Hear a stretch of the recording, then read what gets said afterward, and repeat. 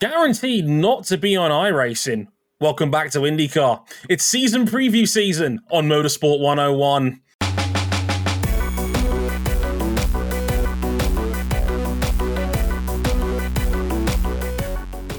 You know, I had exactly, not the same execution, but the same basic idea for an intro. Did you not see that Motorsport Games has pulled themselves out of their financial debt? It's a working miracle, and they've posted an actual screenshot. It's totally not just assets that they have and rendered an artifact too. Yeah, it's a great sign of progress. Hello, everybody, and welcome to the comedically named episode 420 of Motorsport. We are smoking that Indy 500 double points pack. It's delicious. Wait, the double pack no longer exists. More on that later. But welcome to episode 420 of Motorsport 101. I'm your friendly neighborhood host, Dre Harrison, and it's season preview season here on Motorsport 101. We're starting a little bit early because IndyCar and Formula One, for some silly reason, decided to start the same weekend this year. Way to go, fellas. That was very clever of you. Anyway, let's get into our 2023 IndyCar season preview right after we say hi to our host. First up, Cam Buckley. How's it going, man? It's going, you know, still don't really like walking right now, but, you know, is that it is. Is the groin in recovery? Not really. We're getting there. Plenty of massages. Also, we have Finally, I'm back home. Good to have you back in the US of A. How was Dubai, my friend? Dubai was good. So is Abu Dhabi. You know, after a fortnight of Asia Le Mans series, I know everybody now under this format wants to call it the Middle Eastern Le Mans series or the ELMS Winter Series and whatever. That's fine. I like the racing. I had more fun than I thought this weekend. I got through 2 whole weeks of coverage without mentioning Nikita Mazepin's name once in any written materials on any race reports or anything like that. I got to stay in the hotel at Yas Marina Circuit. That was pretty fucking cool. The big glowy one. The big glowy one. That's awesome. They'll actually change the lights. Like one of the teams requested to do a photo shoot at night, and they asked the hotel, "Hey, could you change the lights on the outer shell of the hotel to match the color of our car?" And they did that. That's so cool. It also helps that, I don't get to stay in 5-star hotels that often, especially not on someone else's bill. So, hey, I'm going to enjoy it. I came away with this thinking that, rightfully so, that bad F1 races at Yas Marina Circuit are an F1 problem and not a Yas Marina Circuit problem. Yes, I know the circuit's very sterile and not always that fun, but I enjoyed the racing there. I had a good time, but I'm also glad to be back home. I'm not glad to be jet lagged, but, we'll work through it. I mean, you say that, but F1 at Abu Dhabi is the most talked about subject every week. Wonder why. Usually it trends for completely unknown reasons. Okay, so we're going to be talking about the 2023 IndyCar lineup, a little bit of Indy Next, not the wrestling promotion, their new feeder series as well, a bit of the calendar, and all of the runners and riders in one of the largest IndyCar seasons known to mankind. I want to say 27 full-time cars? 27 full-time entries. Holy shit. It's the biggest IndyCar season I can remember since I became a fan. It's a huge roster.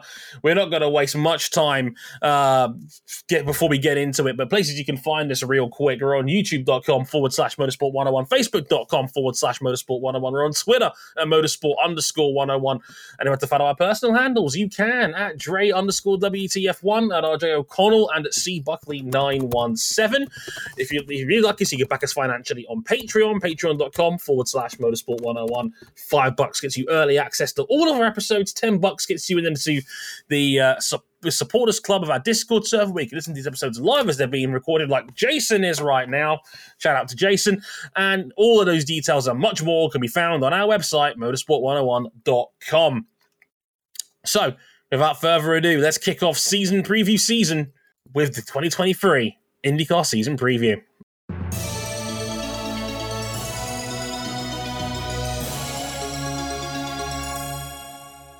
Okay, folks, you know the drill by now. We're going to go team by team down the grid. We're going to break down runners and riders, team situations, championship finishes from last year, and all the key storylines going into the 2023 season. We'll pause about halfway through for a calendar look, and we'll also talk a little bit about Indy Next as well.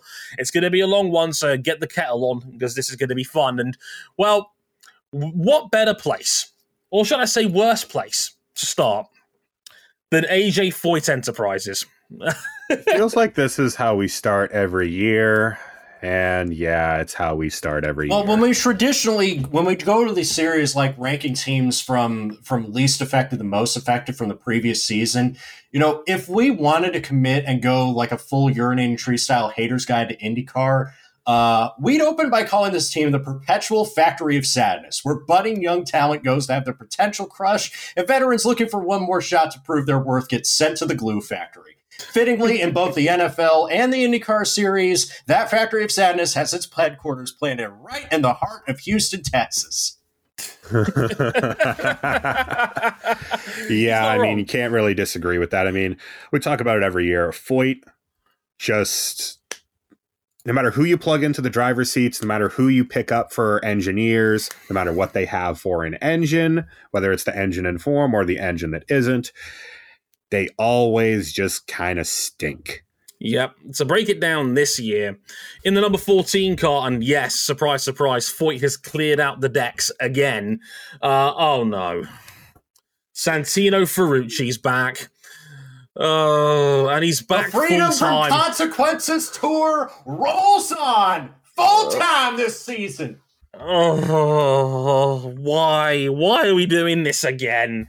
But don't worry, he's got his big, warm, comfortable, cuddly weighted security blanket here to help him. More on that in a bit. Yep, and his teammate in the number 55 car is Benjamin Pedersen from last year's Indy Lights season. He had a win there, was top 5 in the championship last year. So he's moved up alongside Santucci in the 55. There's a reason why it's 55. It's worth addressing. It used to be 88. And well, if you know anything about right-wing politics, you'll know the political association and affiliation of having the car numbers of 14 and 88. How the hell did no one notice that? Somebody was a big fan of Tony Stewart and Dale Earnhardt Jr. in the early 2010s. That's what it was, right? Right? My favorite plate track combo, Tony Stewart and Dale Jr. Yeah, I mean, leanings of Santucci aside, they really don't have a lot of excuses on ovals, do they? They have Michael Cannon and Santino Ferrucci, who, as much as we roast him here, and as much as he's pretty mid on road courses, he is pretty good at the whole oval thing.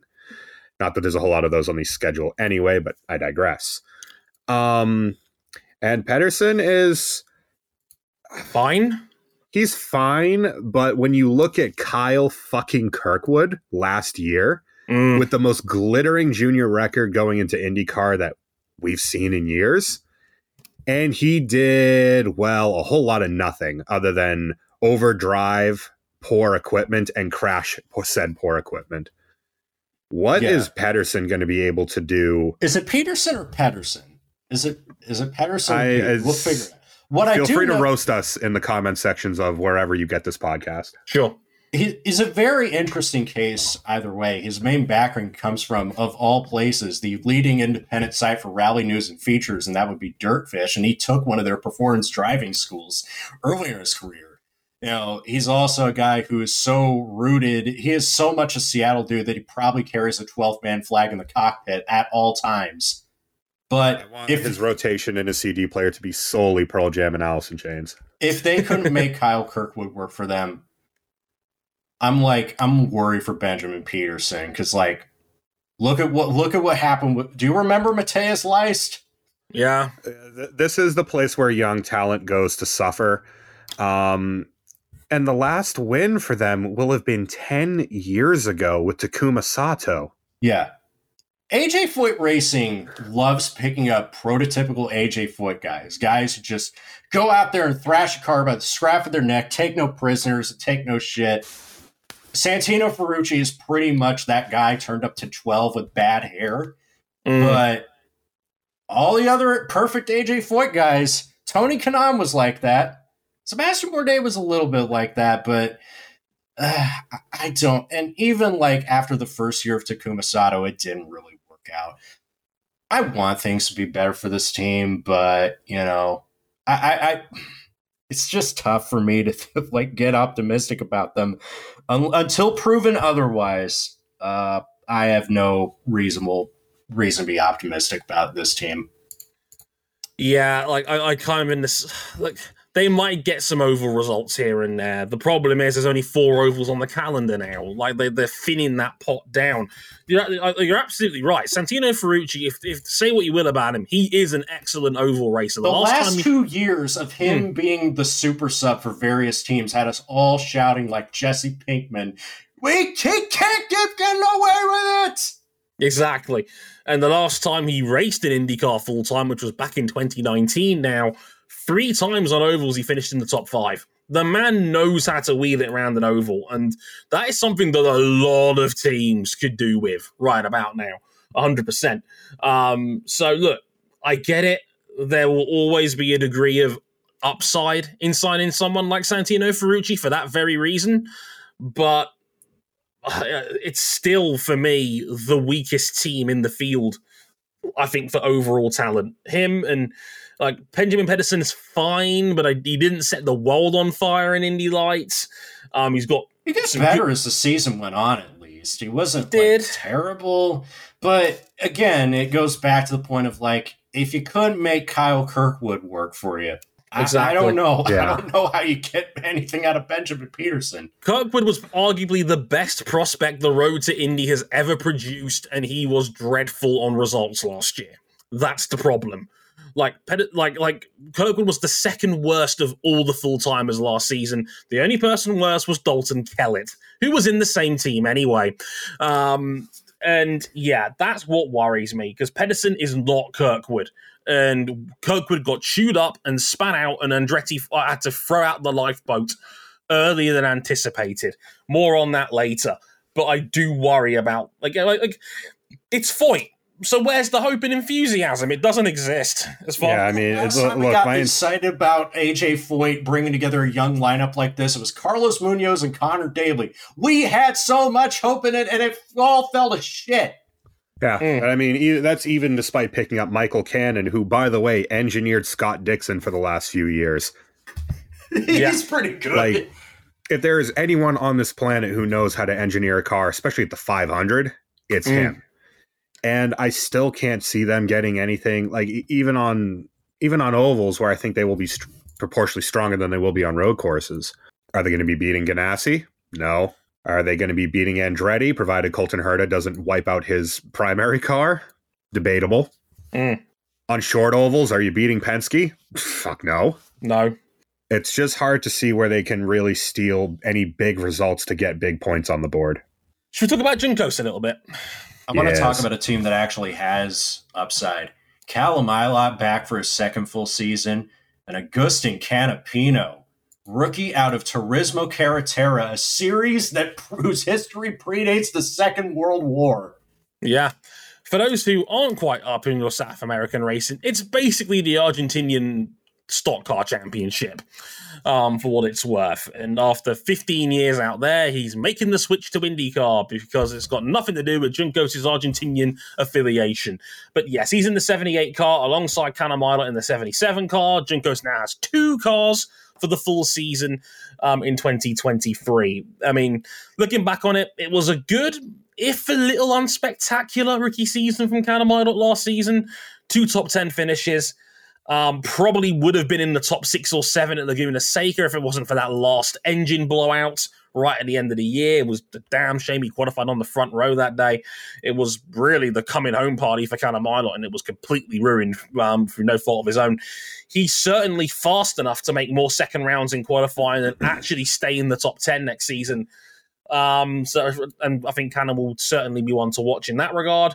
But there'll be a lot of eyes on Agustin Canapino, a surprise candidate for the now expanding two-car team after 14 years and 4 championships in Turismo Carretera, as RJ alluded to. I mean, RJ, how do you feel about this one? Because I'm not going to lie, when this was first announced, it felt like a bit of a homer pick. I mean, that's not an unfair assumption. Obviously, Agustin Canapino comes in with very little, if almost no, open wheel experience. He's racing in something that's roughly the equivalent of NASCAR, V8 supercars in Australia, even though they're not V8s, pre-GT3 DTM. There is one frame touring cars that kind of sort of look like production cars, but really aren't. Yeah. It's fair to expect that a driver like that is not going to really make much of an impact, but Dre, there is one problem with that worry.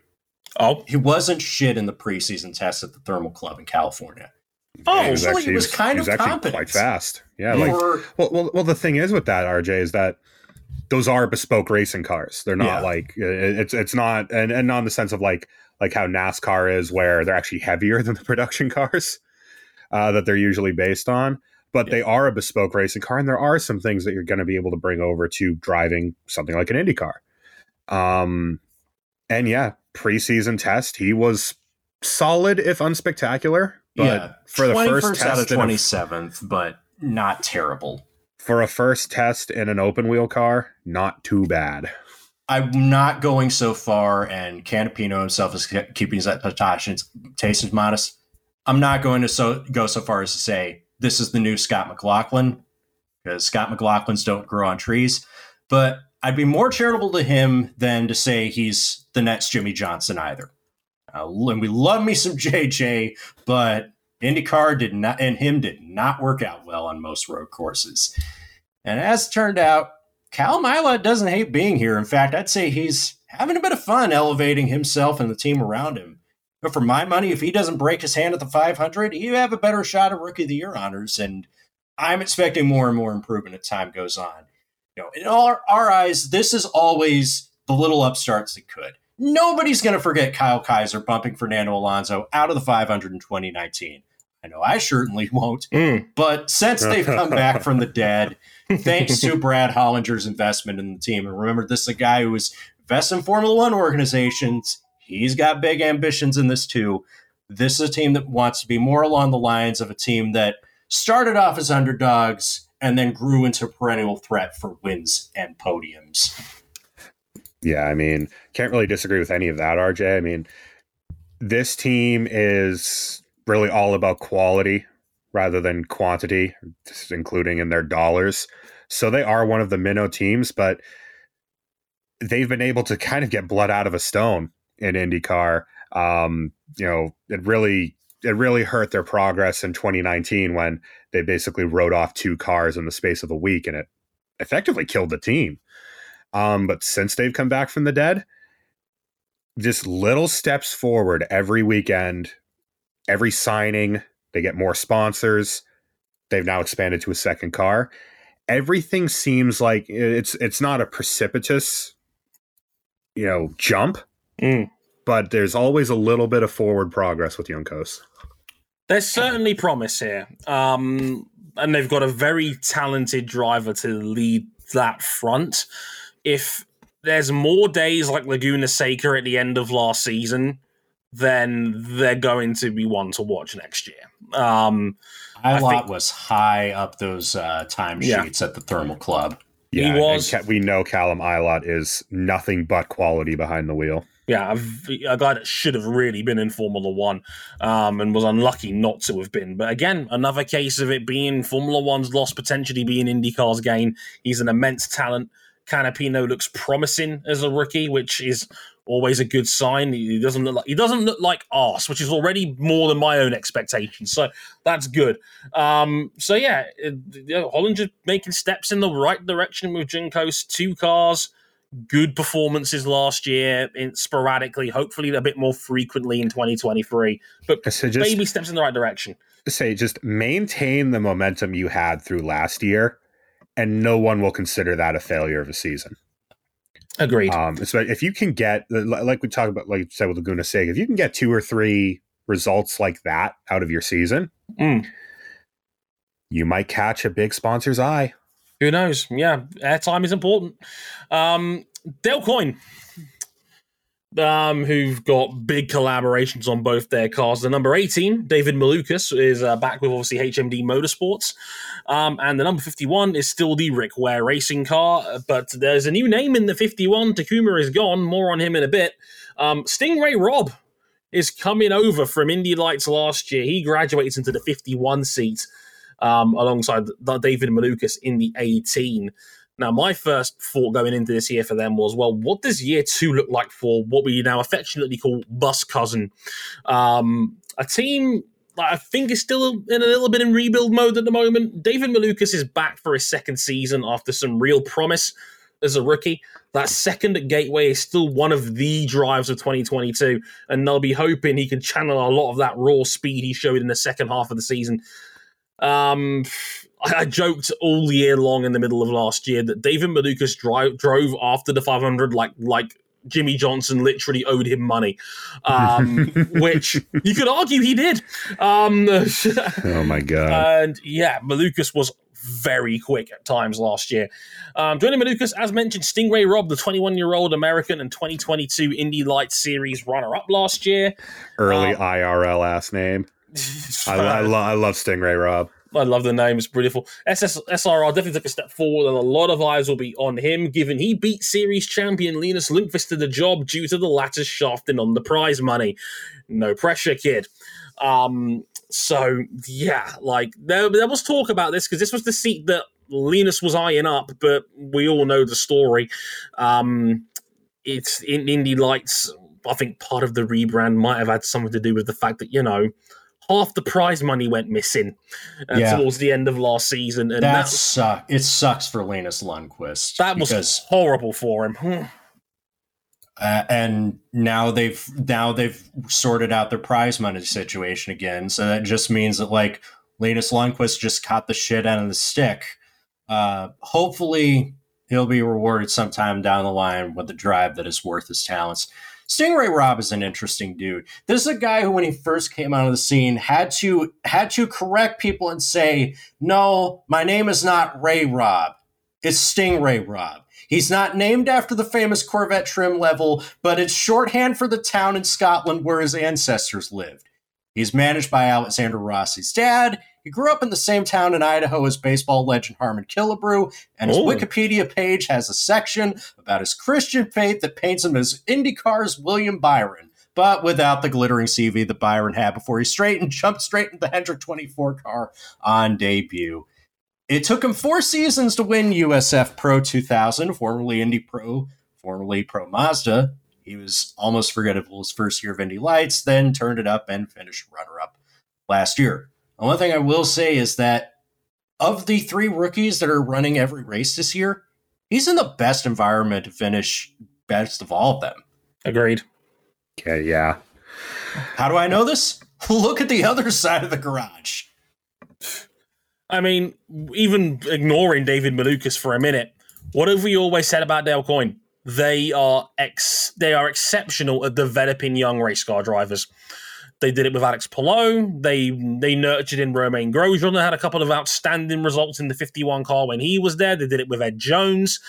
His rookie season in IndyCar was excellent. He led multiple laps at the 500. He really should have been. Connor Daly was there as well. And Malukas Daytona 500 alum. More on that in a minute. But yeah, like they've developed some very good rookie and younger drivers as a entity since rolling up in IndyCar, and Malukas is no exception. And there's no reason why Stingray Robb can't be another one of those guys, RJ. Oh.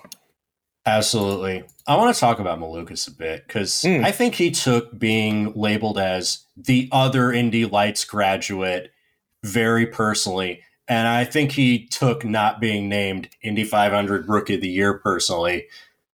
He went out and damn near won a Gateway and was contending for Series Rookie of the Year all the way into the last weekend of the season.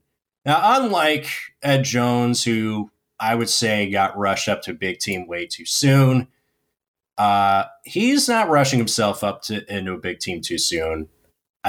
Staying here is good for him. If he avoids a second-year slump, he'll be the first race winner that Dale Coyne has had, who is not a bespectacled Frenchman since 2014. And unlike Carlos Huertas in the glamorous parking lot of the Houston Texans Stadium, it always comes back to the Texans for some reason, I don't think it would be an almighty fluke if it happened. No, I mean, I think I have faith at Malukas because, I mean, he had so many just great performances last year and times where he was just outperforming the team, arguably driving a little bit over the limit. And we saw that manifest a couple of times. But, rookie incidents and all that. My question is just how high is their ceiling? Because we know Dale Coyne's floor is always reasonably high for what they are as one of the smaller teams in the sport. I want to see Malukas win a race this year. And I just don't know if Dale Coyne, without playing some insane offset strategy that they luck into getting to work, I don't know if they're capable of going out and taking a win on pace. I don't think they're going to win a race on pace. And I think that might be too high a target for them. I mean, yeah, Malukas had that second at Gateway, and if that race was one lap longer, he probably wins. But I also would say, like, that was probably a one-off. And I would say if they can regularly get into the top 10 and get Malukas into the occasional Fast Six, that would be very good progress. He did that a couple of times last year, cracking the Fast Six, but I think he could do that a lot more frequently because his raw speed is immense for Malukas. If he can just channel that into race trim a little bit more, I think there is a very, very fast driver here. The fact that Chip Ganassi was sniffing about Malukas and his contract situation when the Palou incidents came up, there's clearly eyes on Malukas already. Well, we know that Chip likes winners. He does like winners. We do know this. And the reason why I have that as a target for them is that we see the flashes. Every year you think one little step more, maybe Dale Coyne snags that win. I want to see that last step. I think Dale Coyne occupies a very, very unique niche within the IndyCar landscape, is that they are an under-resourced team. Have you looked at their headquarters? It's basically a shed on the outskirts of Chicago, and yet they're capable of outperforming the likes of AJ Foyt Racing, the weakest links at Andretti Autosport, the weakest links at Ray Hall Letterman Lanigan Racing. And that's not really a surprise. They'll probably never, ever be championship contenders, but, they get the most out of what they have. And that's always admirable. And looking forward to seeing where that goes with Dale Coyne in 2023. And yeah, year 2 of Malukas is going to be very exciting, I reckon. Let's go to the other Acuras. Meyer Shank Racing on that one. It's our friends in pink and black. Helio Castroneves back for another year in the number 06. Flip the numbers around, numbers in the 60. That's Simon Pagenaud. My key question going into this was, so what's plan B for this 500 death lineup? Because we all know what the game plan low-key was. We're not silly. You had Helio. He won you a 500 2 years ago. They were like, let's see if we can retain it. It was a good 500. Just wasn't a great 500. They finished 7th and 8th last year where that's concerned. Over a full season, there are question marks about this team. I think that's fair to say. Helio struggled on road and street tracks. I mean, it's kind of a natural thing. He is 47. There's no getting around that. And they splashed a lot of cash, and they made a big deal about bringing in Cam's beloved Simon Pagenaud. kind of flamed out a bit last year. I mean, had the one big podium at Indy's road course, not much else. A season of okay, but nothing special for most of it. Yes. It reminded me of his first year at Penske. Yeah. Yes. It would have been real good at the 500 without the engine misfire. I digress. Actually, no, that was the year he got his front wing knocked off. I was thinking the next year. I mean, but yeah, I mean, for this team, and especially given the standard that their endurance racing team is now setting, where they are still furious at Ryan Eric King over his pre-Daytona comments and are making it everyone's problem. Yeah, their IndyCar program is, again, okay, but very middle of the road most of the season. I don't really know what to expect out of them. I'd argue it should be a little bit better with a driver of Simon Pagenaud's quality in it. I agree with you. And I agree. And being at the Roulette 24 at Daytona, I don't know how much I got into this when we were actually talking Daytona, but everybody came away very impressed with the way that Simon Pagenaud drove individually in the winning car. Everyone except Joseph Newgarden, incidentally.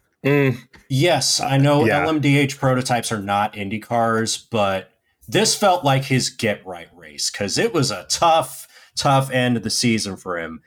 Even previously, like Pagenaud in prototypes was always, or lately, because he was mega in the late 2000s. But the last few years always been good, but not great in prototypes. This Daytona was the first time I've seen him in a prototype really be that guy since really like 2011. Yeah. With the Peugeot program. I wonder, like, is it time for him to go after another decent young hotshot? Because it's hard not to make the comparison to the previous iteration of this team when it was only one car and they had Jack Harvey. And we were massively impressed with what Jack Harvey did with this team. They have a lot more than what Jack did at Ray Hall, Letterman, Lanigan. More on that later. But the funny thing is that they have another driver potentially that they could manifest into the seat in the future. Yeah. And that person won them their second Rolex in a row. And that was Tom Blomqvist. Yeah. Son of Stig Blomqvist, namesake of Top Gear's main character. I heard about 10 years ago, he raced in a series called European Formula 3 and finished the year second in the standings, just ahead of some Dutch teenager whose dad was a famous driver or something. Max something? Yeah, it might be worth checking out if and when Elio decides to call it a second career. For my money, Elio Castroneves is the greatest driver that has never won a series championship. I know he's not going out in 2023 lifting the Astor Cup, but I think we'd at least all love to see Elio get at least one decent crack at a fifth Indy 500 win. The thing is, right, RJ, he was still very good at the 500 last year. And I mean, from a pretty poor qualifying effort, they were able to get both cars up into the top 10. Mm-hmm. So as far as the 500 is concerned, Elio is still that guy. And, well, he always was. But if I were to propose something for this team to do, it would probably be to get Elio in a third car for the 500. Agreed. And make Blomqvist the main guy in the 06. Or at least split the 06 where Helio just does the ovals if Tom's not sure about wanting to be the oval guy. Because I know some drivers, a lot of them from European backgrounds in racing, aren't keen on the oval, which is fair enough. It's understandable. Why not split the 06? Because ask Tom on that one, because if nothing else, to not let Tom Blomqvist get away to another team, because he is unbelievably good. He's so good. He made the entire field look silly at Daytona.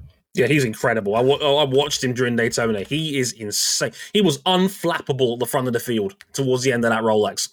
Untouchable. Won them the race at the end when it mattered most.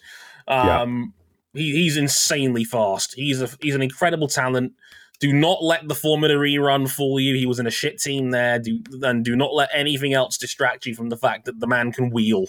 I think they could be missing an opportunity by not at least giving Blomqvist the road and street courses in the 06. Because honestly, I don't see what Helio's giving you as a full-time driver. As an oval guy like Ed Carpenter, absolutely. Yes. No problem with that whatsoever. And I mean, we saw, again, last year, he was still putting on some superb moves to cut up through the field. It's just no one was beating Ganassi on the day. And when you start that far down at the 500, you have 500 miles to catch up, but it's also not as easy to pass as it used to be with the previous gen cars. No, absolutely not. Like I said, I think they're missing a trick with Tom on this one, I think. And they better hope he stays loyal, because we're starting to see a trend in general where more talented, drivers in their mid-20s that they know they're probably going to never end up in F1 are getting IndyCar testing opportunities. We're talking about one of them later on with the Ganassi crew. Nick Cassidy has been offered tests, and we know Cassidy is fast. Can you imagine if Chip Ganassi steals Tom Blomqvist? God help us all. Cancel Christmas. It's over. Forget it. Like, holy shit. Like, don't get me wrong. The guy they have brought in is very talented. And, again, could be a high upside guy from Formula 2. We'll get to him in the second half of the show. But, there's opportunities here. And we have walking case studies like Cannamilot and others, like Christian Lundgaard, which we'll talk about in a minute, that have proven that, yes, the guys coming out of Europe are still more than good enough to wheel it in IndyCar. And the teams are going to go to that well more frequently, especially with the grid now as big as it is. Well, and the point, like, as RJ said, the Acura ARX 06 is not an IndyCar, but fast drivers are fast drivers. Precisely. And Meyer Shank has a plethora of them waiting in the wings. Indeed. Michael Shank, the Shank of Meyer Shank Racing, does not fancy himself as plucking underdogs. He fancies his team as competitive, and I would love to see them take that step forward. I have faith that Simon Pagenaud can take that step forward, just like he did in the second year. I hope so. I really hope so, because ever since the Aero screen came into play, Simon's just never really been the same in IndyCar. I mean, don't get me wrong. That 2021 Indy 500 final stint. Ooh. Oh, yeah. That good shit. But other than that, it's been kind of anonymous for Simon, and we know Simon is better than this because he's the guy who was throwing hands with Joseph Newgarden less than 4 years ago. Yeah, 100%. Ed Carpenter Racing next up. Our friends and yours, the Bitcoin boys, as I like to call them. In the number 20 car, Rinus VeeKay. I just spun on my chair. In the 21 seat, Connor Daly is back. I'll cut to the chase. It's a retained lineup for them. So VeeKay in the 20, Daly in the 21, and Ed Carpenter in the 33. He's just, as always, doing the ovals, including the 500. Wait, I thought VeeKay was in the 21. Did I get him the wrong way around? I might have done. Yeah. VeeKay's in the 21, Connor Daly's in the 20. But any way you slice it, fascinating team. My key question going into this was, so you actually got to keep Rinus VeeKay in the end. Now what? Because they were in an interesting place last year in the sense of, when the Alex Palou contract debacle was going down in 2022, the number one name on the board that could potentially have taken the 10 seat, and we were drawing red circles around them on that conspiracy theory chart on the wall, was Rinus VeeKay. It's all connected! Exactly. But in the end, when it was all said and done, Rinus chose to stay. He signed a new multiple-year extension at Carpenter Racing, and they actually were able to keep him. So, a good coup for Ed Carpenter to keep Rinus VeeKay, who had a lot of interest from teams like Chip Ganassi and McLaren, very good teams in IndyCar, but they were able to hold on to him. And look, you don't need me to tell you that Rinus VeeKay's upside is immense. We know how fast he can be, and it's worth pointing out, he's a 500 specialist. There is not many of those sorts of drivers in this field. A guy that almost every year he's been at Indianapolis, he has been one of the 5 or so fastest guys in the field and a genuine contender for the win. That in itself is incredibly valuable. But he was to that effect, this team are 500 specialists. They're very good at it. They always happen. The brilliance of Rinus is that he can take that ability and he can take it anywhere. Yeah. I remember a couple of years ago, he was the only Chevy that made the Fast 9. He is fast, Rinus VeeKay. And Connor Daly, look, say what you will about him, was excellent at the 500 last year, finished in 6th in his hometown race, his best ever finish at Indianapolis. It's a shame that was kind of the highlight of his season. There really wasn't a lot to write home about otherwise. I know it's easy to joke that he is the bad luck Brian of American motorsport, but it is a bit weird that we're now talking about Daly's age 31 season. He's been around for so long, and I think he's driven for 9 different teams now in IndyCar. Like, is this it for Connor Daly? Is this the ceiling on him as a race car driver now? Because his career's kind of at a crossroads here. I mean, what do you reckon, RJ?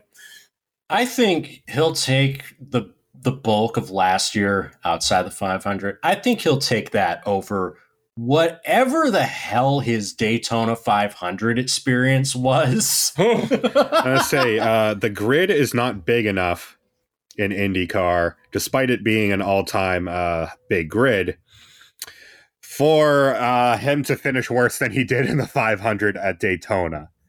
Him with the only car that bounces more than a 2022 Mercedes. What? I don't understand. This Floyd Mayweather's team was kind of okay. Not like Hendrick or 2311 or Gibbs or anything, but they weren't like terrible their first year. What the hell happened? But that's for our Daytona 500 episode, maybe if we get around to it.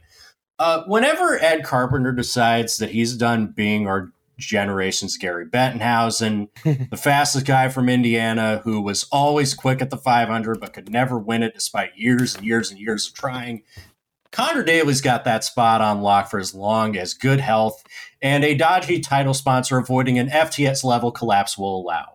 That's not a bad niche to occupy, of course. People connect with this dude.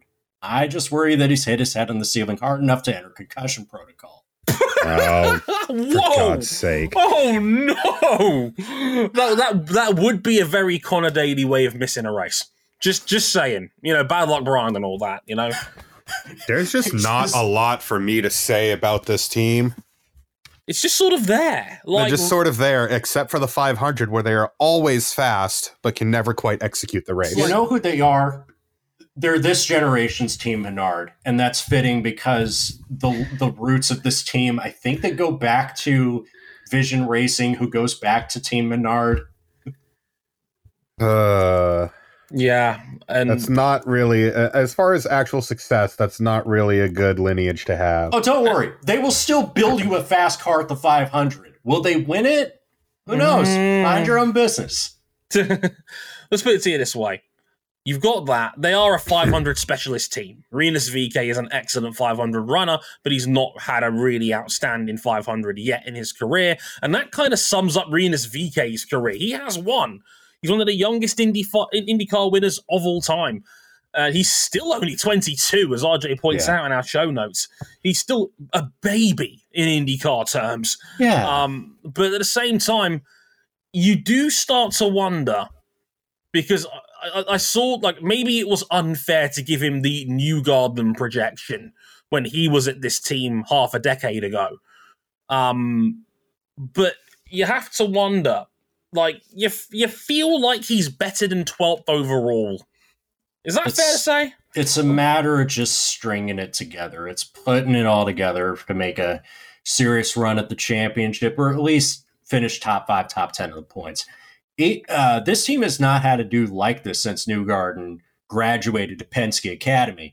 And even when Newgarden was winning races for this team in 2015 and in 2016, it still felt like he could only go as high as Ed Carpenter / CFH Racing could carry them. Yeah, there was always a bit of a feeling that it might be the same for Rinus, but then the problem with that is Rinus just tied himself down to this team for at least another 2 years. So it's like, well, okay, cool, you're still here, but now what? He's not running out of time. It's strange. Like, he's not running out of time because, again, he's only 22 years old, but, you know, I think people would like to see him at a team with more resources behind them, you know, at some point before it gets too late. Absolutely. I think that's all fair to say. And good luck to Ed Carpenter, who's bound to give the 500 another go. He'll probably make the Fast 9 and end up finishing like 10th or something. Because that's Ed Carpenter for you. Yeah. And we just wouldn't have it any other way. We love Uncle Ed. Right. Space Cadet Ed. Rahal Letterman Lanigan Racing. Oh, by the way, Lord. That's Space Guardian Ed Carpenter to you. The official title. Rahal Letterman Lanigan Racing. And this is going to be an interesting team to talk about. Graham Rahal back in the 15 car as ever, but there's been a swap of seats. Jack Harvey is now going to be in the 30 car. That was Christian Lundgaard's car last year, and Lundgaard's now going to be in the 45 car that Harvey was in 2022. We might remember him last year as being the Rookie of the Year in a narrow fight with David Malukas. Now, I put in my notes here, can they bounce back from a horrible expansion? This year was the year that the RLL went to 3 cars, and they were largely mid. At best. They were largely mid. The weird thing about last year is that Graham Rahal was more consistent than ever, but while his floor got higher, his ceiling got lower. He scored no podiums and no wins when he's usually good for a win or two a season. Yeah, a win or two, at least 3 or 4 podiums, and nope, didn't get any of them. His best result was 4th last year. But Rahal was, it's weird. Ow.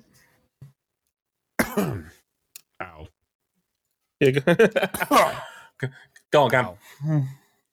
Hey, go on. I was going to say, like, Rahal was 11th overall last year, and again, we know how good Graham Rahal can be. It wasn't that long ago. He was the best Honda in this championship. Dre, I'm going to stop you there. Dre, that was 2015. This is a problem.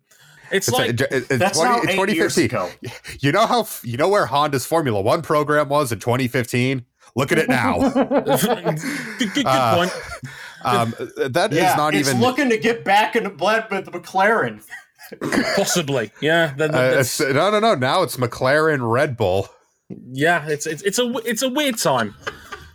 What? Yeah. Imagine telling someone McLaren will be supplied engines by Red Bull in 2011. Yeah, Formula One is fuckery. Anyway, more on them next week.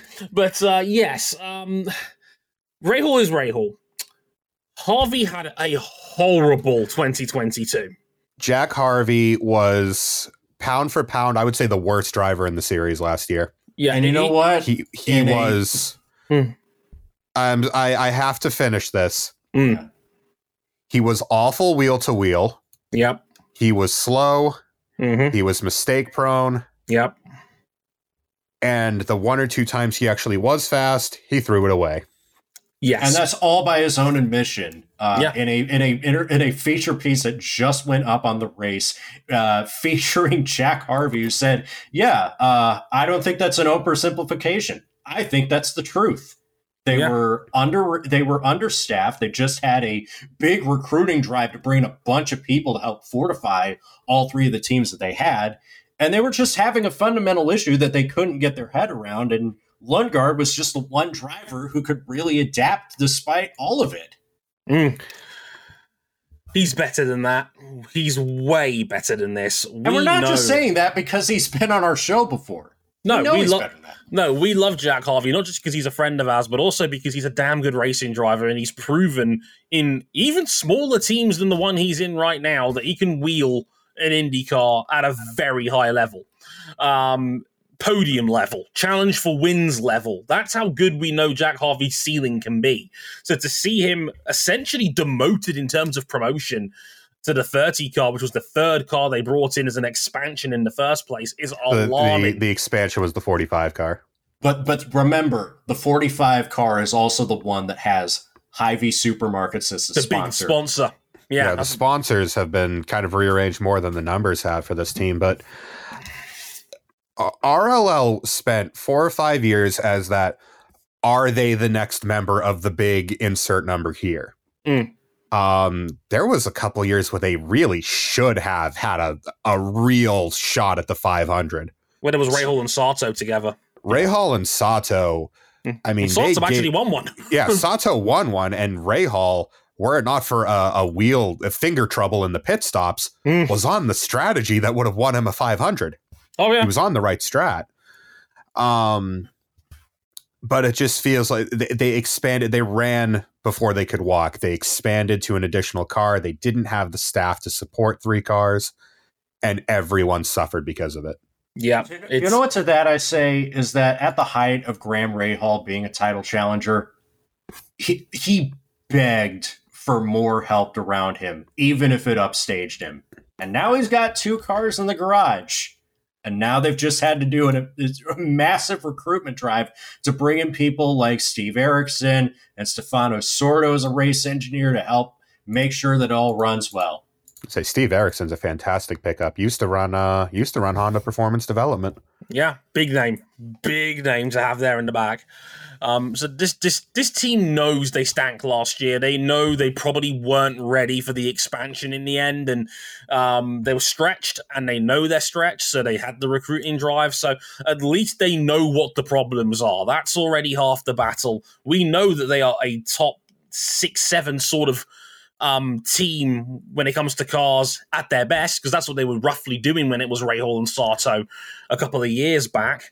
That's their upside at the moment. I don't see any reason why they couldn't get back there. And talking about Christian Lundgaard for a minute, I completely agree with what RJ says in his notes. If he gets the ovals down, he's going to be a top 10 driver in the series this coming season. Man on road and street courses is outstanding for a rookie. If IndyCar had a more stringent disciplinary policy when it comes to cars falling foul of all of their technical checks, Christian Lundgaard is a race winner. And I don't even think he's going to need that sort of help this year because, my God, he's talented. Remember, this was once the guy that was the top-tier Alpine Academy can't-miss F1 prospect in Formula 2, and then he got all the bad batches of Mechachrome engines. Just like another guy we'll talk about soon. Yeah, I mean, the team knows, they know what they need to fix. Question is, can they fix it? As a side note, Catherine Legg is back for the 500. That's fucking right. Catherine Legg is back for the Indianapolis 500, her first attempt at it in 10 years. Yes, we love to see it. Finally, a victim of the Lotus IndyCar program. Absolutely deserved better. Go kick some ass in the 500, Catherine. The streets never forget that Catherine Legg in the Atlantic Championship was winning races, which was something that Danica Patrick didn't even do in the same series. We'll always have her performance in that Delta Wing at the Rolex. Catherine Legg can wheel. She's a genuinely fantastic driver and fantastic to get more female representation back in the series. And, as Jason points out in the chat, she's in car number 44. What could possibly go wrong? Hashtag blessed. Blessed indeed. Lewis, bless that car. Like, you're a diversity guy. We've got a woman in your car number. Go for it. Bless Catherine Legg for us, please. We'd love to see it. He's got to bless his own car this year at this point. On the subject of Formula One, let's talk about Andretti Autosport. And the key question, and your key question was, what the fuck? And mine is, you got knocked on your ass last year.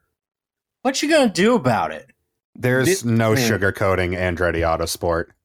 They're in a bad place. They were horrible last year. Yeah, their standards especially, it wasn't good. Yeah, there were flashes of good shit, but... There were flashes of good shit because the raw driving talent behind the wheel, car number 29 aside, I will take the place of Ryan Eric King on this podcast.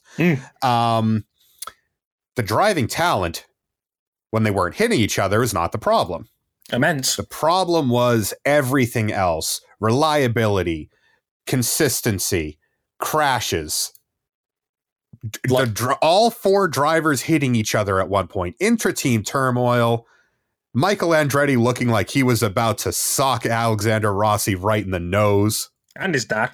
And his dad. Everything that could go wrong did go wrong. And the cherry on top was Colton Herta having the terrible, no good, and very bad Indy 500 last season. Yeah. And it cost him a Formula One super license. Yeah. It's a weird time to be Andretti right now. We all know what their aspirations are. They want a Formula One team. They are twerking hard at Formula One management. Please, Daddy, let us into F1. And, well, it doesn't help that their house at home is currently on fire. They have one guy who was in the top 10 of the championship last year. They have one guy who was an IndyCar race winner, and that's Colton Herta. We all know how good Colton Herta is. He's a phenomenal talent.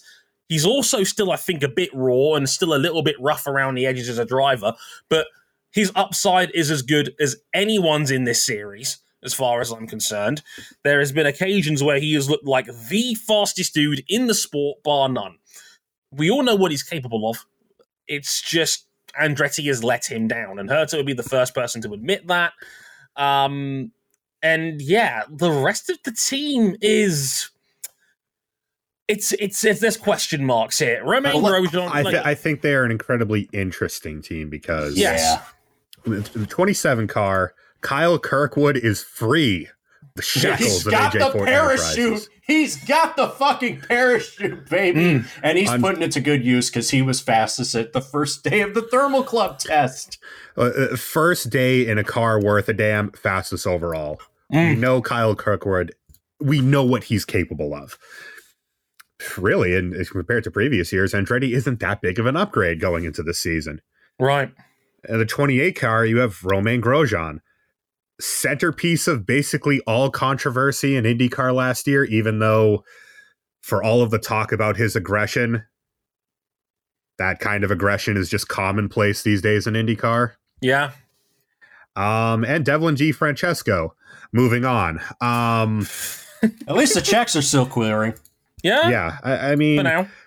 Raw driving talent. They are as good as anyone in this field.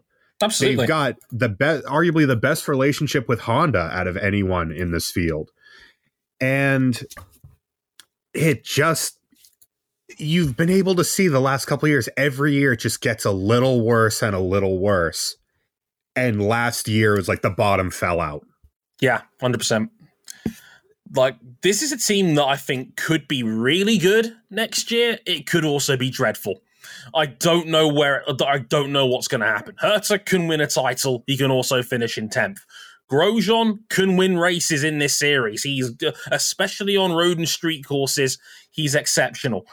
Ovals, jury's still out on him, in my humble opinion. He did ruin his season by having a dreadful 500 by binning it there, which did not help himself. Kirkwood, we all know the upside, exceptional talent. How he's going to fit in this mold remains to be seen. We have to wait and see. I'm optimistic about Kirkwood, but that's Alex Rossi's seat. Alex Rossi has challenged for a championship and won a 500 in this team. But Alex, no matter how, as you put it, losing Alex Rossi from a talent, it's always a downgrade. He's exceptional, Alex. We know how good he can be. But you have to think that Alex Rossi and Andretti were really just about done with each other. Clearly. Even going into last season. I mean, you couldn't get a more toxic teammate dynamic than what Rossi had with everyone else in Andretti. He clashed with Colton. He clashed with Romain Grosjean to the point where he was deliberately trying to take Romain out of a race. Yeah, they were not even on speaking terms by the end of their time together. Yeah. That kind of vitriol in your team is not sustainable. No. But you also lost Alex Rossi, who can wheel. Top 10 driver in the field, can win championships, can win almost any given race on paper. He can win championships when he gets out of his own way. Yes. That is my question for Andretti. can you get out of your own way this year and give Colton Herta not just a shot at the 500, because we know he's fast around Indianapolis. I mean, that pole duel between him and Scott Dixon 2 years ago, was incredible to watch. You need to give Colton something where he is not driving at 11 tenths to get speed out of it. Right. Because Colton Herta can live at 11 tenths until he can't. Yeah. It's not an ideal place to be. And amazingly, Herta still hasn't won an oval race yet. Worth pointing out. Just thought I'd throw that one out there. That is weird. I think it's gonna... I was very bullish on Colton Herta last year, and it did not work out. But I still believe that this dude can go out there and win any given weekend. Look at the save that he made in the Grand Prix at Indy last year. One of the best things I've ever seen. But the problem is, RJ, is that he's having to basically be the Monka steer gif all the time to get pace out of these cars. Andretti needs to give him the equipment to not have to live over the edge. Agreed. Like how we talk about Marc Marquez having to just subjugate an uncooperative bike into working. Yeah, just going over the limit soon. Yeah, having to live over the limit. Andretti needs to supply these guys equipment on the level of Ganassi, on the level of Penske, because we know what their drivers are capable of. Yeah, absolutely. Quick note about the 2023 calendar. It's basically exactly the same as last year. Continuity. A quick rundown. They start next weekend, March 5th at St. Pete, and then they take a month off immediately. Fantastic. We love that about this series. Fuck's sake. April 2nd, Texas, for one of 4 ovals on the year. The Texas Indy 375. If it's anything like last year, that should be fun. Long Beach, as usual, top of the slot in the middle of April 16th. Then we go to RJ's backyard. Barber. My old backyard. It's our backyard, I should say. April 30th for the Alabama Indy Grand Prix at Barber. Then we have the month of May, of course, the road course race on May 13th. The 107th running of the Indy 500 will be on May 28th this year.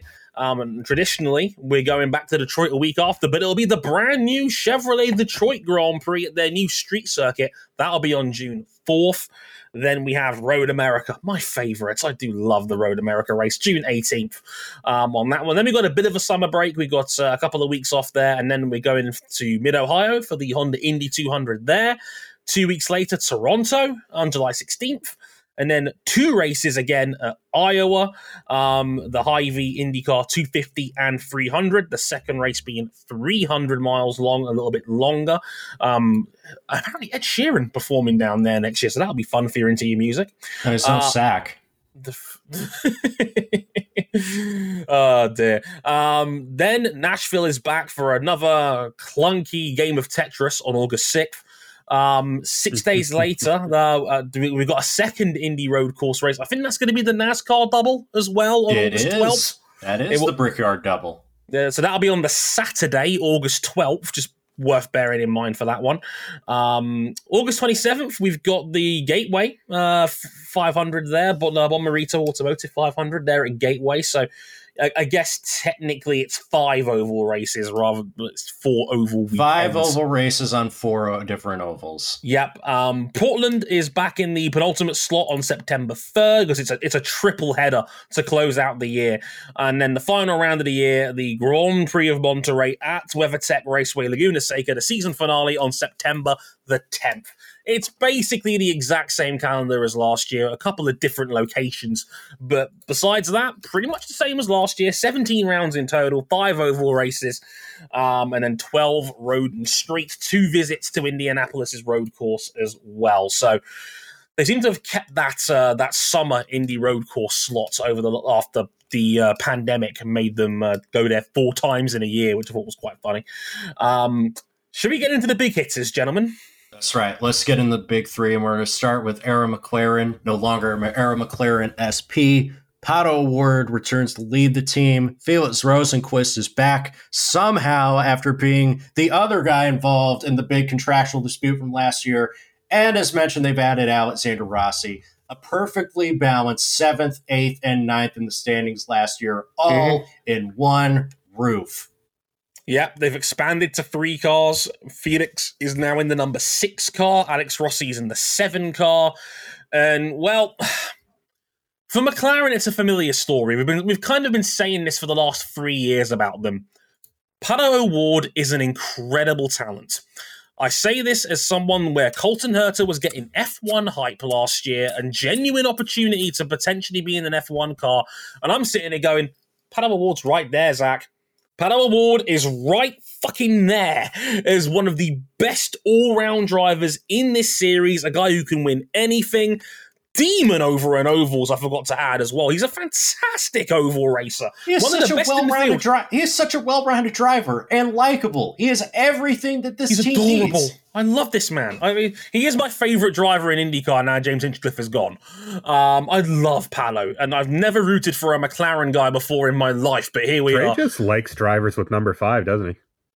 I do like the number 5. It's a good number. If I do say we'll just skip over the NASCAR thing. We'll skip over the NASCAR thing. We'll talk about Felix. We'll talk about Felix Rosenqvist because he's back. Felix was a dead man walking until the 500 last year, and we all I blame Jenna Fryer for this because she was the first one that put it out there that Palou might be going to McLaren, and we all thought she was talking gobbledygook until she turns out she was actually on the money, just not in the way that we knew it. And honestly, the problem is it still kind of looks like that now because everyone and their mother now is openly acknowledging, yeah, Palou's probably going there next year. I would cut probably from that sentence. Yeah, Palou is almost certainly going to be in the 6 car next year in where Felix is. And Felix, I feel so bad for the man. The man drove so well in the second half of last season to essentially save his IndyCar career. It was like, no, don't put me in a Formula E seat, please. And he was able to do it. He got 4th in the 500. He was able to carry on those results all through last year, was right behind Pato by the end of the year. Did enough to keep his job, kept his seat after the Palou dispute was settled. But he still feels like a dead man walking because they've made this effort to go to 3 cars. They have been teasing it for a couple of years. They've got the 3rd car. They've got a superb driver for Alex Rossi. If that's your 3rd guy, your floor is Alexander Rossi. Holy shit! Alex Rossi is an incredible driver. We all know how good he can be, and that's your 3rd guy. That's your safety net. Just added Gavin Ward to your race director position to replace Taylor Kyle after you threw Taylor Kyle under the bus. He was too busy. Taylor Kyle got thrown under the bus, and he's gone home to be a girl dad. We love girl dads here, but unfortunately, his home is in Chip Ganassi Racing's headquarters. Apparently so.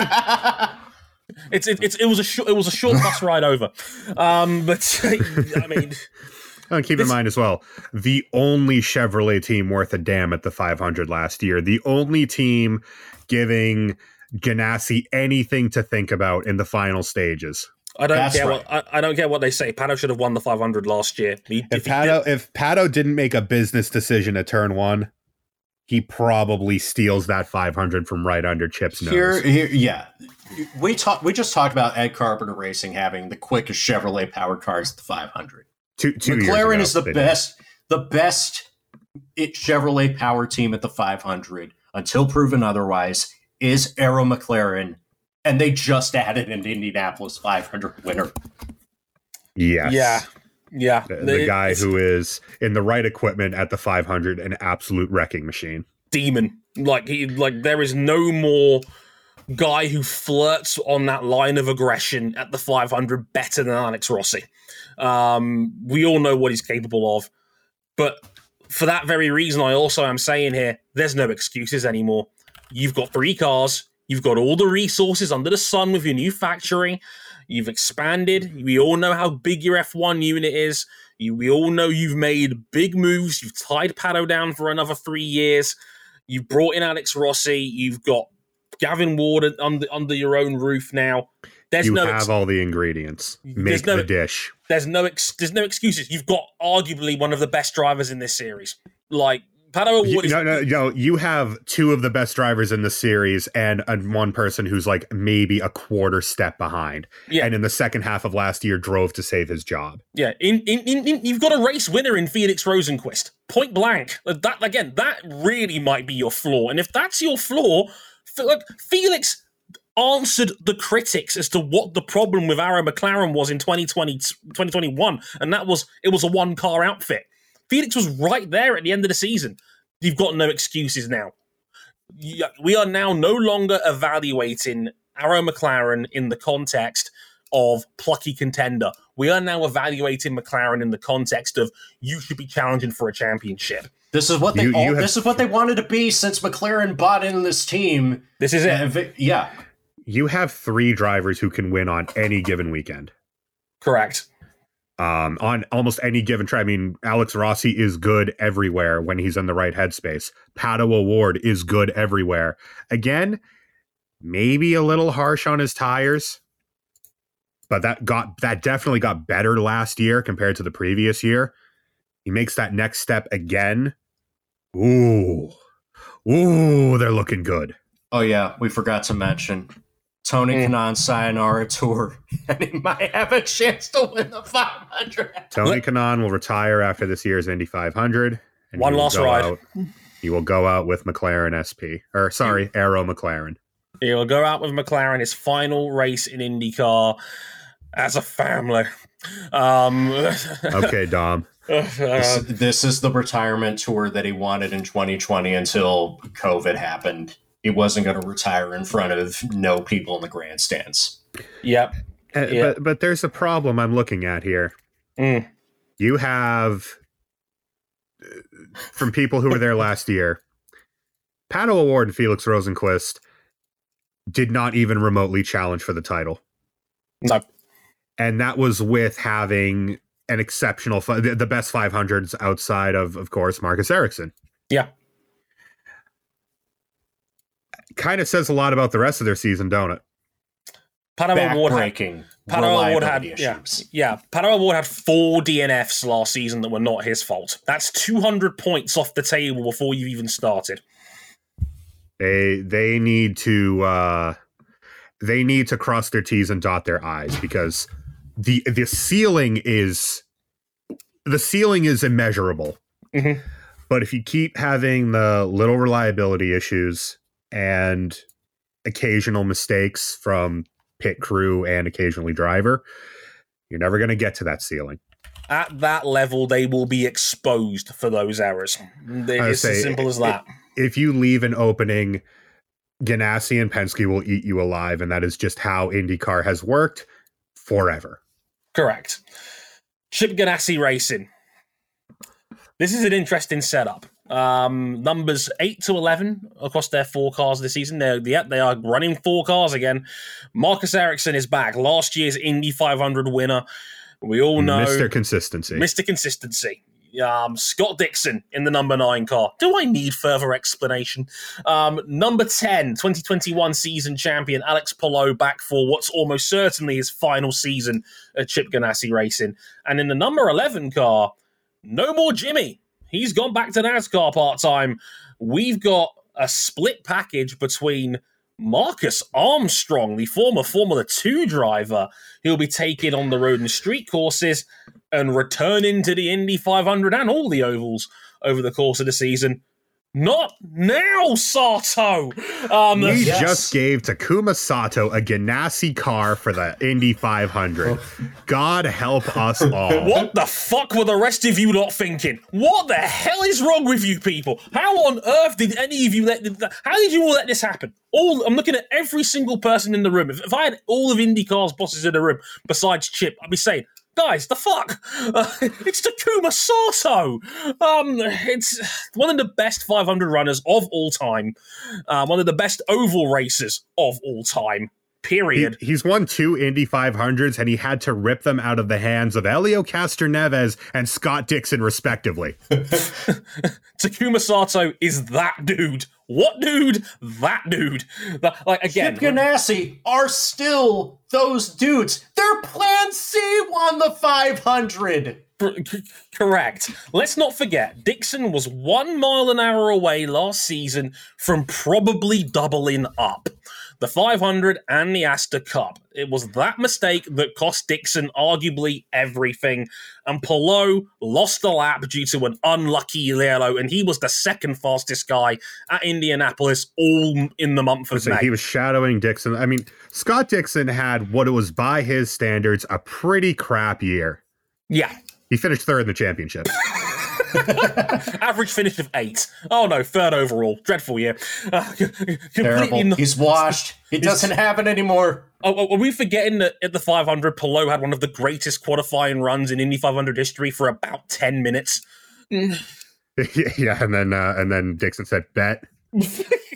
When Alex Palou, who's one of the nicest dudes in IndyCar, can only turn his head and laugh, you know how special Chip Ganassi was at the 500 last year. They had a fleet. It was literally a fleet. They had 5 contenders for that championship title of the 500, and Plan C won the damn race. We all thought that Dixon and Palou had blown it. Marcus Ericsson was like, "I got you, Chief. don't worry about it." with the outlap of the gods. Yeah, drove around the McLarens like they had 4 flat tires. Unbelievable. I remember just texting my coworker who she's also into the 500, and she's just like, "Damn it!" Watching Dixon's speed, but yeah. And they also did what they did in the championship despite absolute turmoil in the team, because Alex Palou and Chip were at war with each other all season. Yeah, they were at court with one another, and then they weren't. Yeah, they were on the brink of going to federal court. It was a huge distraction that was the transcendent story, not just in IndyCar, but in all of motorsport in 2022. This had ramifications on Formula One. Yeah. We now have 2-factor verification for every driver announcement since. Oh, yeah. Yeah. God, and the fallout is still rolling because, as we mentioned in the previous segment, Alex Palou's probably leaving. Now, why you would leave Chip Ganassi Racing for McLaren, man, I can't understand the thinking behind that.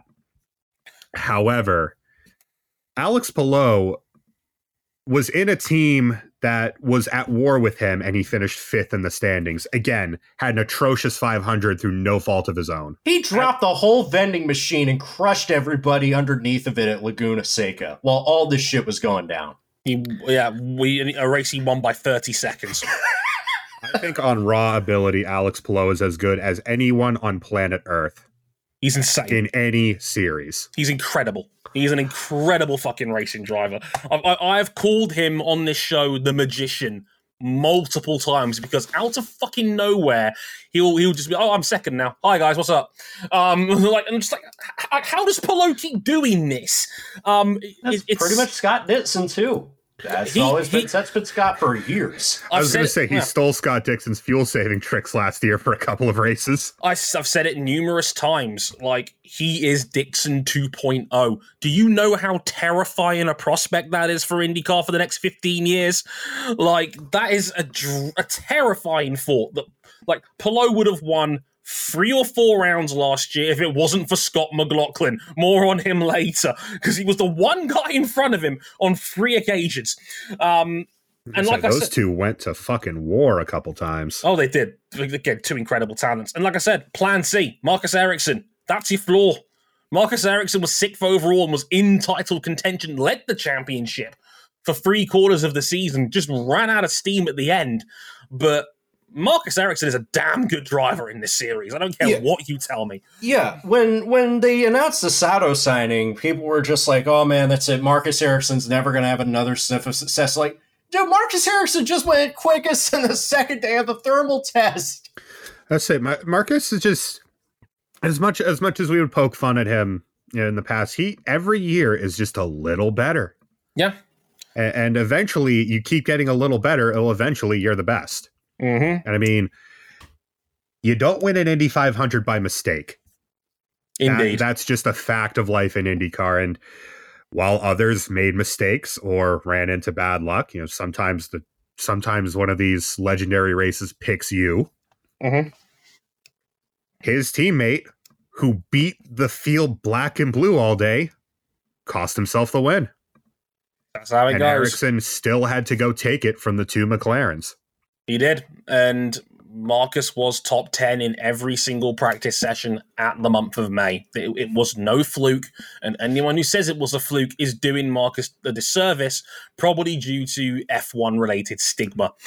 That's your flaw. I'm very curious to see how Marcus Armstrong gets along on the road and street courses in the 11 car as well. Like noted host of the Screaming Meals podcast, Marcus Armstrong. Who let a podcaster drive an Indy car anyway? It's a terrible idea. I don't recommend it. Look, I don't even really care because given that how good 8, 9, and 10 are in their respective seats, Armstrong's playing with house money. As far as I'm concerned, if he's up there as well, fucking cancel Christmas. Like, well, that's the thing about Ganassi, isn't it? Is that every car is good now. There was a long time for Ganassi where you would have Dixon just driving out of his mind, and the rest of Ganassi was fairly anonymous. Yeah, there was a time, especially in the early 2010s, where what we love us, and Charlie Kimball's a nice dude, but it was clear that he was very much a B-team Ganassi driver. Same with Matt Chilton when he was there. Same when Graham Rahal was there before he reunited with his old team. There were times Dario Franchitti used to make Scott Dixon look anonymous. Remember God damn it. That dude. Mm-hmm. But, you know, that is the thing that Ganassi has done with their expansion, is that every car is good. Every car is Tony Kanaan were at a one-off for the 500 last year and was fighting for the win at the end. He was third at the end. He finished third. 47-year-old Tony Kanaan was third last year and had a genuine shot at the win. Like, that was plan E. It's like he was the break glass in case of emergency option, and he was third. Chip Ganassi is nuts. Let's meet their competition. Team Penske. Oh boy. First, second, and fourth in the standings last year. We all know the drill. Will Power, reigning series champion, in the 12 car. I'd like to remind you his average finish was 5 last year. I just thought I'd point that out one more time. Absolutely fucking bulletproof consistency pretty much all year long, despite only having one win. Joseph Newgarden, who must be really sick and tired of finishing second, runner-up 3 years in a row in this series now, and having won 5 races last season. And some guy called Scott McLaughlin, who won multiple times on road and street courses. Oh, by the way, I wanted to point out, no one scored more points on road and street courses last season than Scott McLaughlin, who was 4th in the championship. If he nails down ovals, and he's not even bad at ovals, he's just not as good as his competition. Cancel Christmas, cancel Hanukkah, cancel the whole damn season. Dude, but it's wild. But here's the problem. Yes, you pour in blood, sweat, and tears, and then you lose to Penske. Unless it's the Indy 500, where they've been pants for years. They've not had a good consistently good 500 from practice to time trials to the race since 2019.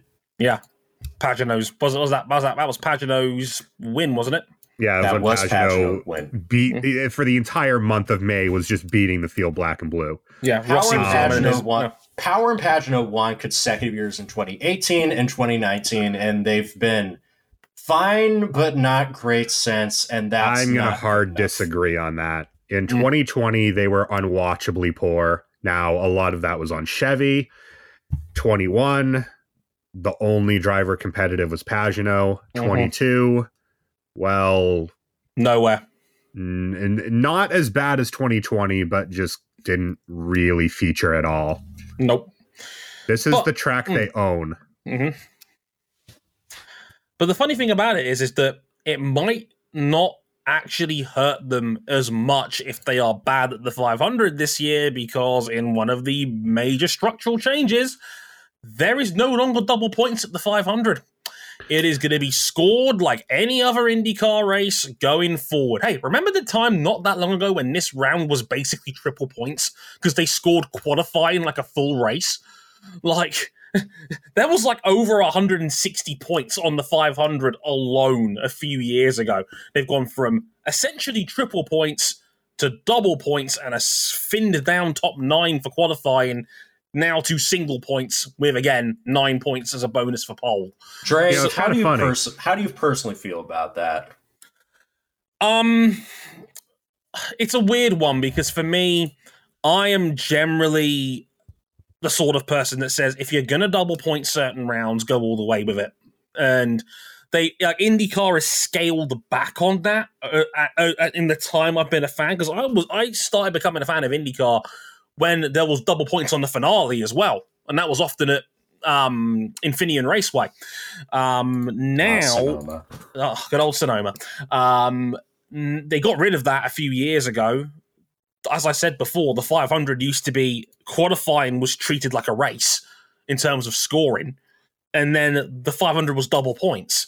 And for a series that makes absolutely no bones about the 500 being the real grand prize, like, I actually was kind of okay with them having it as double points.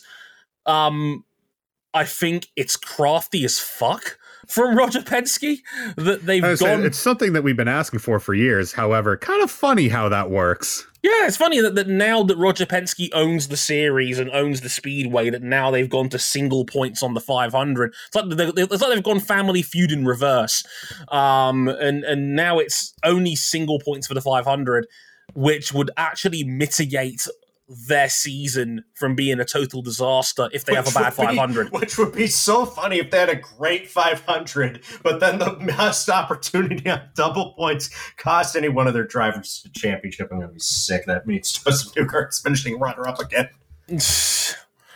Oh boy. Like, I don't even need to go into much detail about their quality of driver. It's fucking Penske. Will Power is a juggernaut, can win on anything, anywhere. The new improved anytime. Will Power. The Zen Master.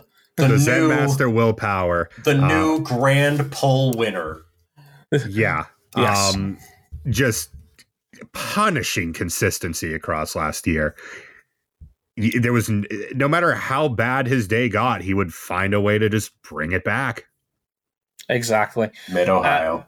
Indeed. Mid-Ohio. He'll find a way. He always does. And this is a guy who's now so zen with himself. He was talking about how to get better for 2023 during his own wedding night. It's crazy. Like, Will Power is now so zen.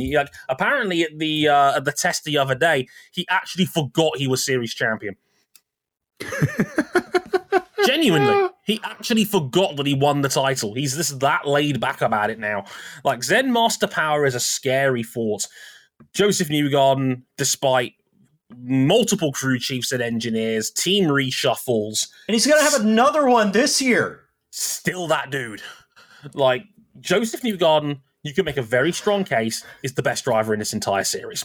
Joseph Newgarden is going to have another new race engineer this season. Luke Mason, former Carlin guy, coming over to follow Gavin Ward. Isn't that his third one in 3 years? That's right. It's his third one in 3 years. And like, it just hasn't mattered because Joseph's just that fucking good. It's just like, it just doesn't matter. Like, Joseph is just insanely good.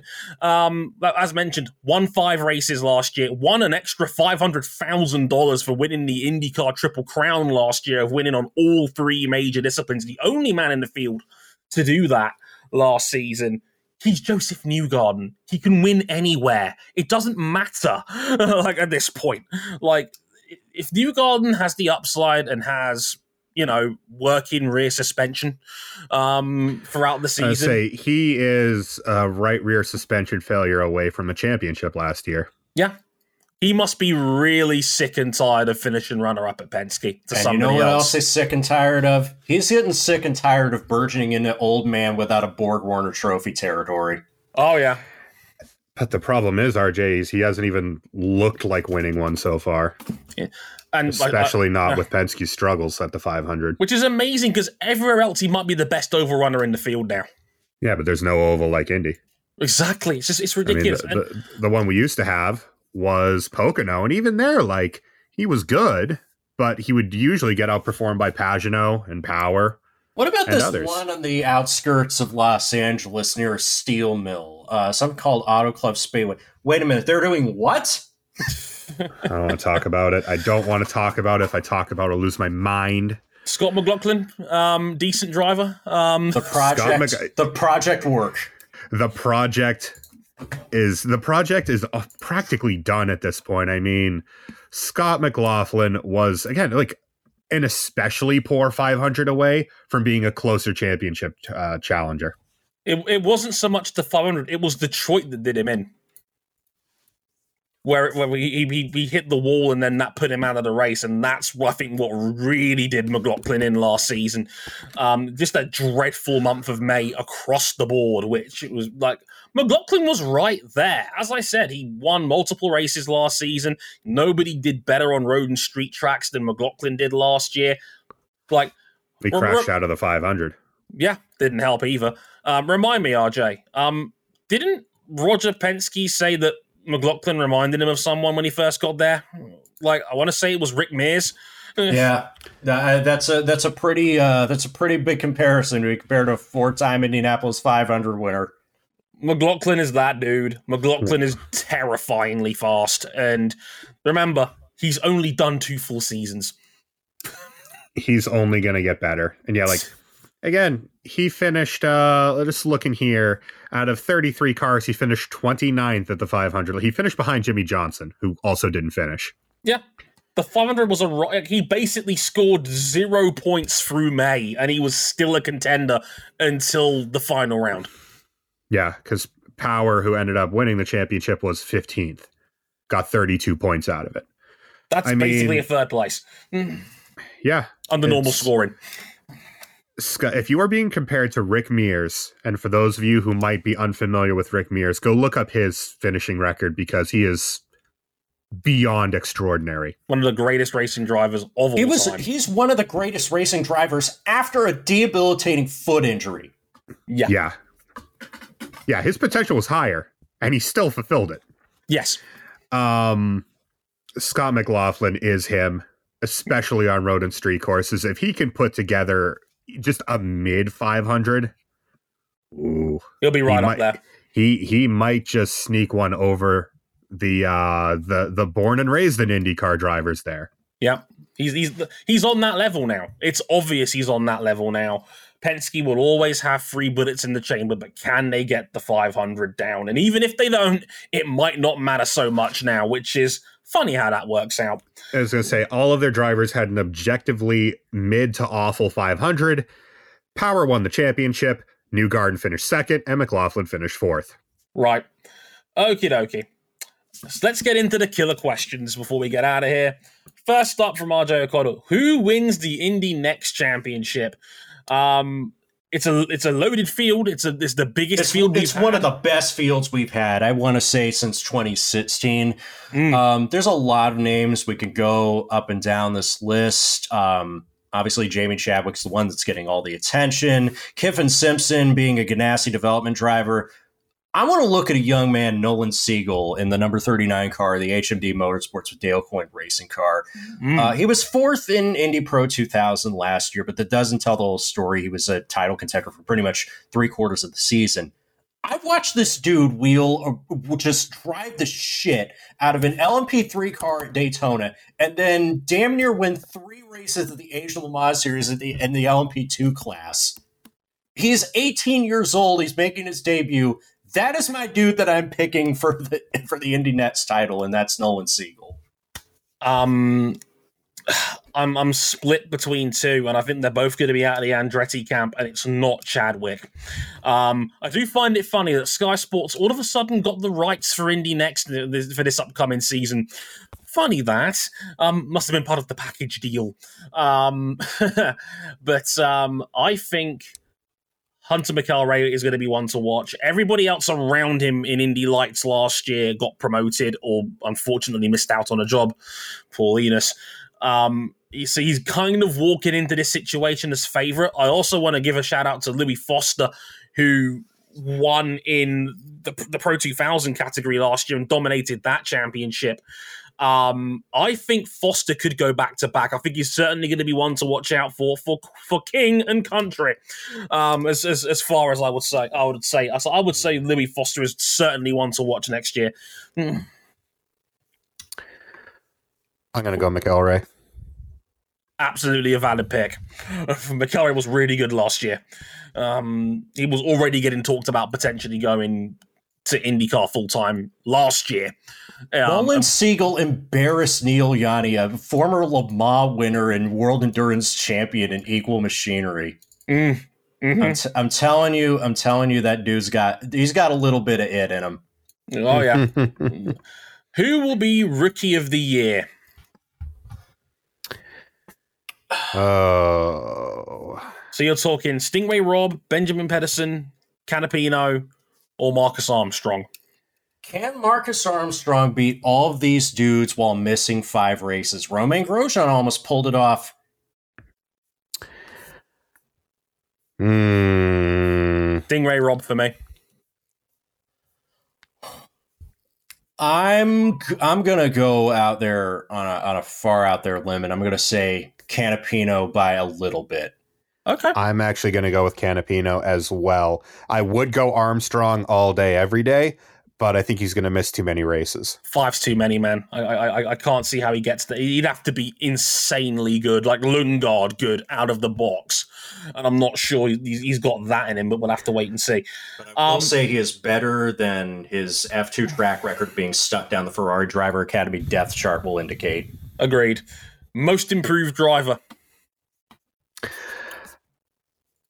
I am gonna go. This is interesting.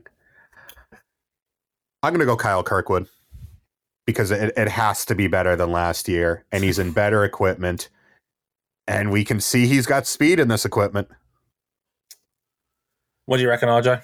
Callum Ilott is going to win his first race at some point this season. Whoa! Oh boy! Wouldn't go that high on the list. I'm going to say David Malukas. I think Malukas gets on the podium. I'm not going to say he's going to win, but I think at least 2 podium finishes from David Malukas in 2023. So I'd say David Malukas. He was 16th overall last year. I think he can get in the top 12. We are fading both the Frenchmen here in this debate, although they really should be candidates for most improved driver of the year. Agreed.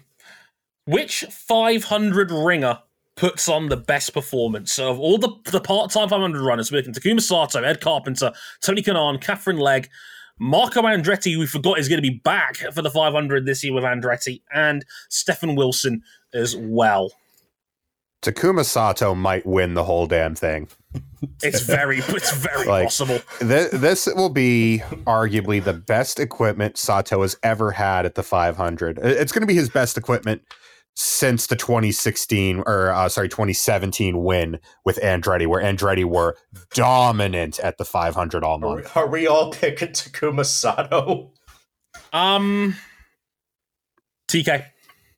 Ooh. One last ride as a family. If Tony Kanaan could go out as Indy 500 champion, oh god, no! What an end to a truly incredible career. I think it's something like 360 starts if you combine his Champ Car runs with his IndyCar Series runs. He's the true Iron Man of this series, and I mean one of the names that helped propel this sport through a really, really poor time. A time where the continued health of American open wheel racing was up for debate every year. He was one of the stars at the front of the field pretty much every race. It will be his 390th start. Wow. If you combine his IndyCar runs and his Champ Car runs, it'll be 390. It'll be his 390th start, which is more than anyone has ever had in F1. Just to put into perspective as to what a mainstay of North American motorsport Tony Kanaan has been over the last 2.5 decades. This is, I think, the 26th season that Tony Khan has taken part in. Almost said Tony Khan there, like I'm watching AEW. Not ideal. But I think TK under the McLaren banner. McLaren have got a good setup for the 500. I think it's going to be TK. I've got a feeling TK is going to go down honorably with a top 5 finish. I really do, and I think we'll all be very emotional and upset because who doesn't love Tony Kanaan in IndyCar? Well, as you see, there is a problem with our prediction, RJ. What's that? Takuma Sato is either gonna run really damn well at the 500, or bin it, or somebody else is going to bid it for him. What's up, Davison? 500 pole position winner. 500 pole position. Dixon. I don't want to put it on Ditson because you know what that means for the 500 later. We've been here before. We're here every year. Put me down for a cheeky Colton Herta to win pole position in one of these things. Oh my god. Bold. Down bad for anything at the 500. And then who wins the race? Dare I say it? Go on. Say Alex Palou. He's been too good every year at this race. Fucking good at everything. Who cares? He's good at every. Oh my god. I think Alex Palou. Sure. Because we're at he's alternate universes and all that. Everything at the 500 last year. He can win this race in any given car in any given year. He just needs a mistimed yellow to not blow the legs off his chances. I think the Pato Award will have those extra miles per hour and not make the business decision. I think Pato Award gets his face on the Borg Warner Trophy. That was my pick. I was going to say Pato Award. I thought there's no way Pato will back out of it twice. Like, he knew that was his 500. I think he made a business call to think of the Astor Cup in his overall season rather than risk it all on hanging it around the outside and hoping that Marcus plays ball. I think it's Pato Award this year. I really do think he is... Between him and Newgarden, are the two best oval runners in this series, and Newgarden struggles at super speedways. You two just bet against Ganassi at the 500. It's bold. It's bold, I admit, but you know, look, watch how this be the year that Dixon wins at a canter and finally gets that second 500 he's been dying for the last 16 years, or something silly like that. Who wins the Astor Cup? My heart really wants to go with Colton Herta again, but don't do it to yourself. No, that's painful. Because I have to feel like it's now or never if he wants to graduate to Formula One, Hololive production, Academy or whatever. Joseph Newgarden finally gets number 3 on the board. Give me the double without any of the contract controversy. Alex Palou. Wow. Palou doubles up. Wow. All of the turmoil in that team, and he was still it for so much of the season. And he only won once right at the end, too. Yeah. I was tempted to say Dixon here because he's just so good over a whole season. It's just... Power is right up there. There are 7 dudes in my head that can win this title. 7, and I've got to pick one of them. Ugh.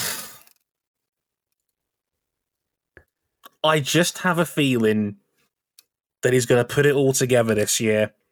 Scott McLaughlin. I knew it the second you said it. I just got a feeling he's got the road and courses, and he started out on ovals better than any rookie I've seen on ovals in quite some time. I think McLaughlin is going to take another leap forward, and I think McLaughlin can win the Astor Cup. Genuinely. Who was the one guy who could beat Palou on road and street courses last year? It was Scott McLaughlin.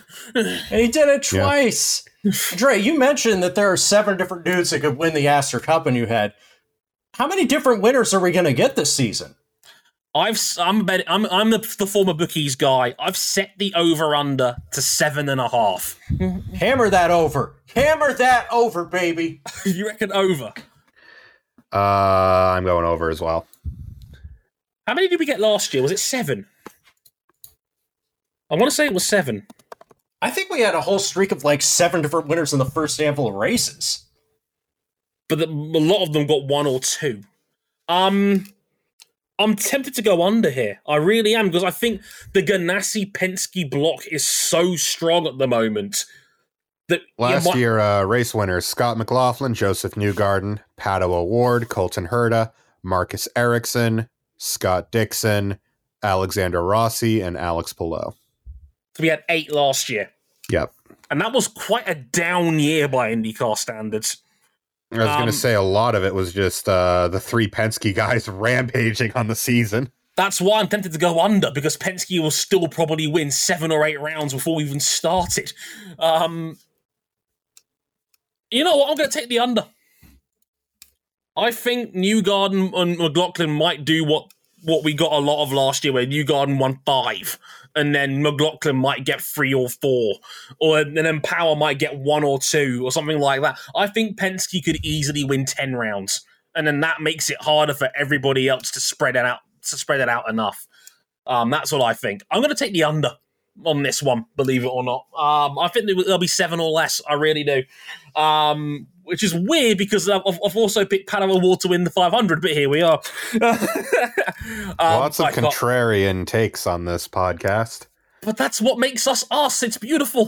More contrarianism than Skip Bayless. Right, let's get out of here. IndyCar season starts on March 5th. At the Grand Prix of St. Petersburg. For you Brits out there, Sky Sports F1 is the place. They have the full season. Every race will be on that channel. And now every Indy Next race will also be live on Sky Sports F1 this season. So if you're a Jamie Chadwick fan, God knows why, you could watch her too. Isn't that nice? So all of that on Sky Sports F1. America, they split their shit up all over the place. I'm not bothered to tell you where that is. But yeah. Varying degrees of NBC and associated NBC networks. Grab the cock on Peacock.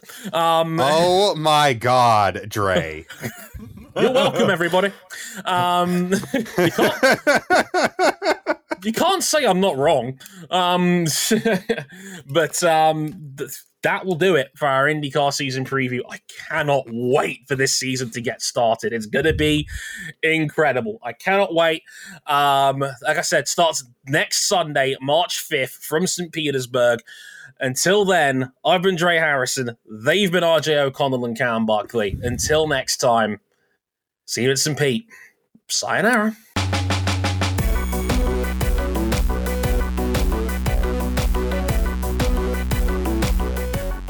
I got in a chauffeured ride just to see Ricky Stenhouse Jr. troll his way to a Daytona 500 victory and then take the Harley Earl Trophy to Waffle House. I think Kyle Kirkwood's going to win a race this year. Wow.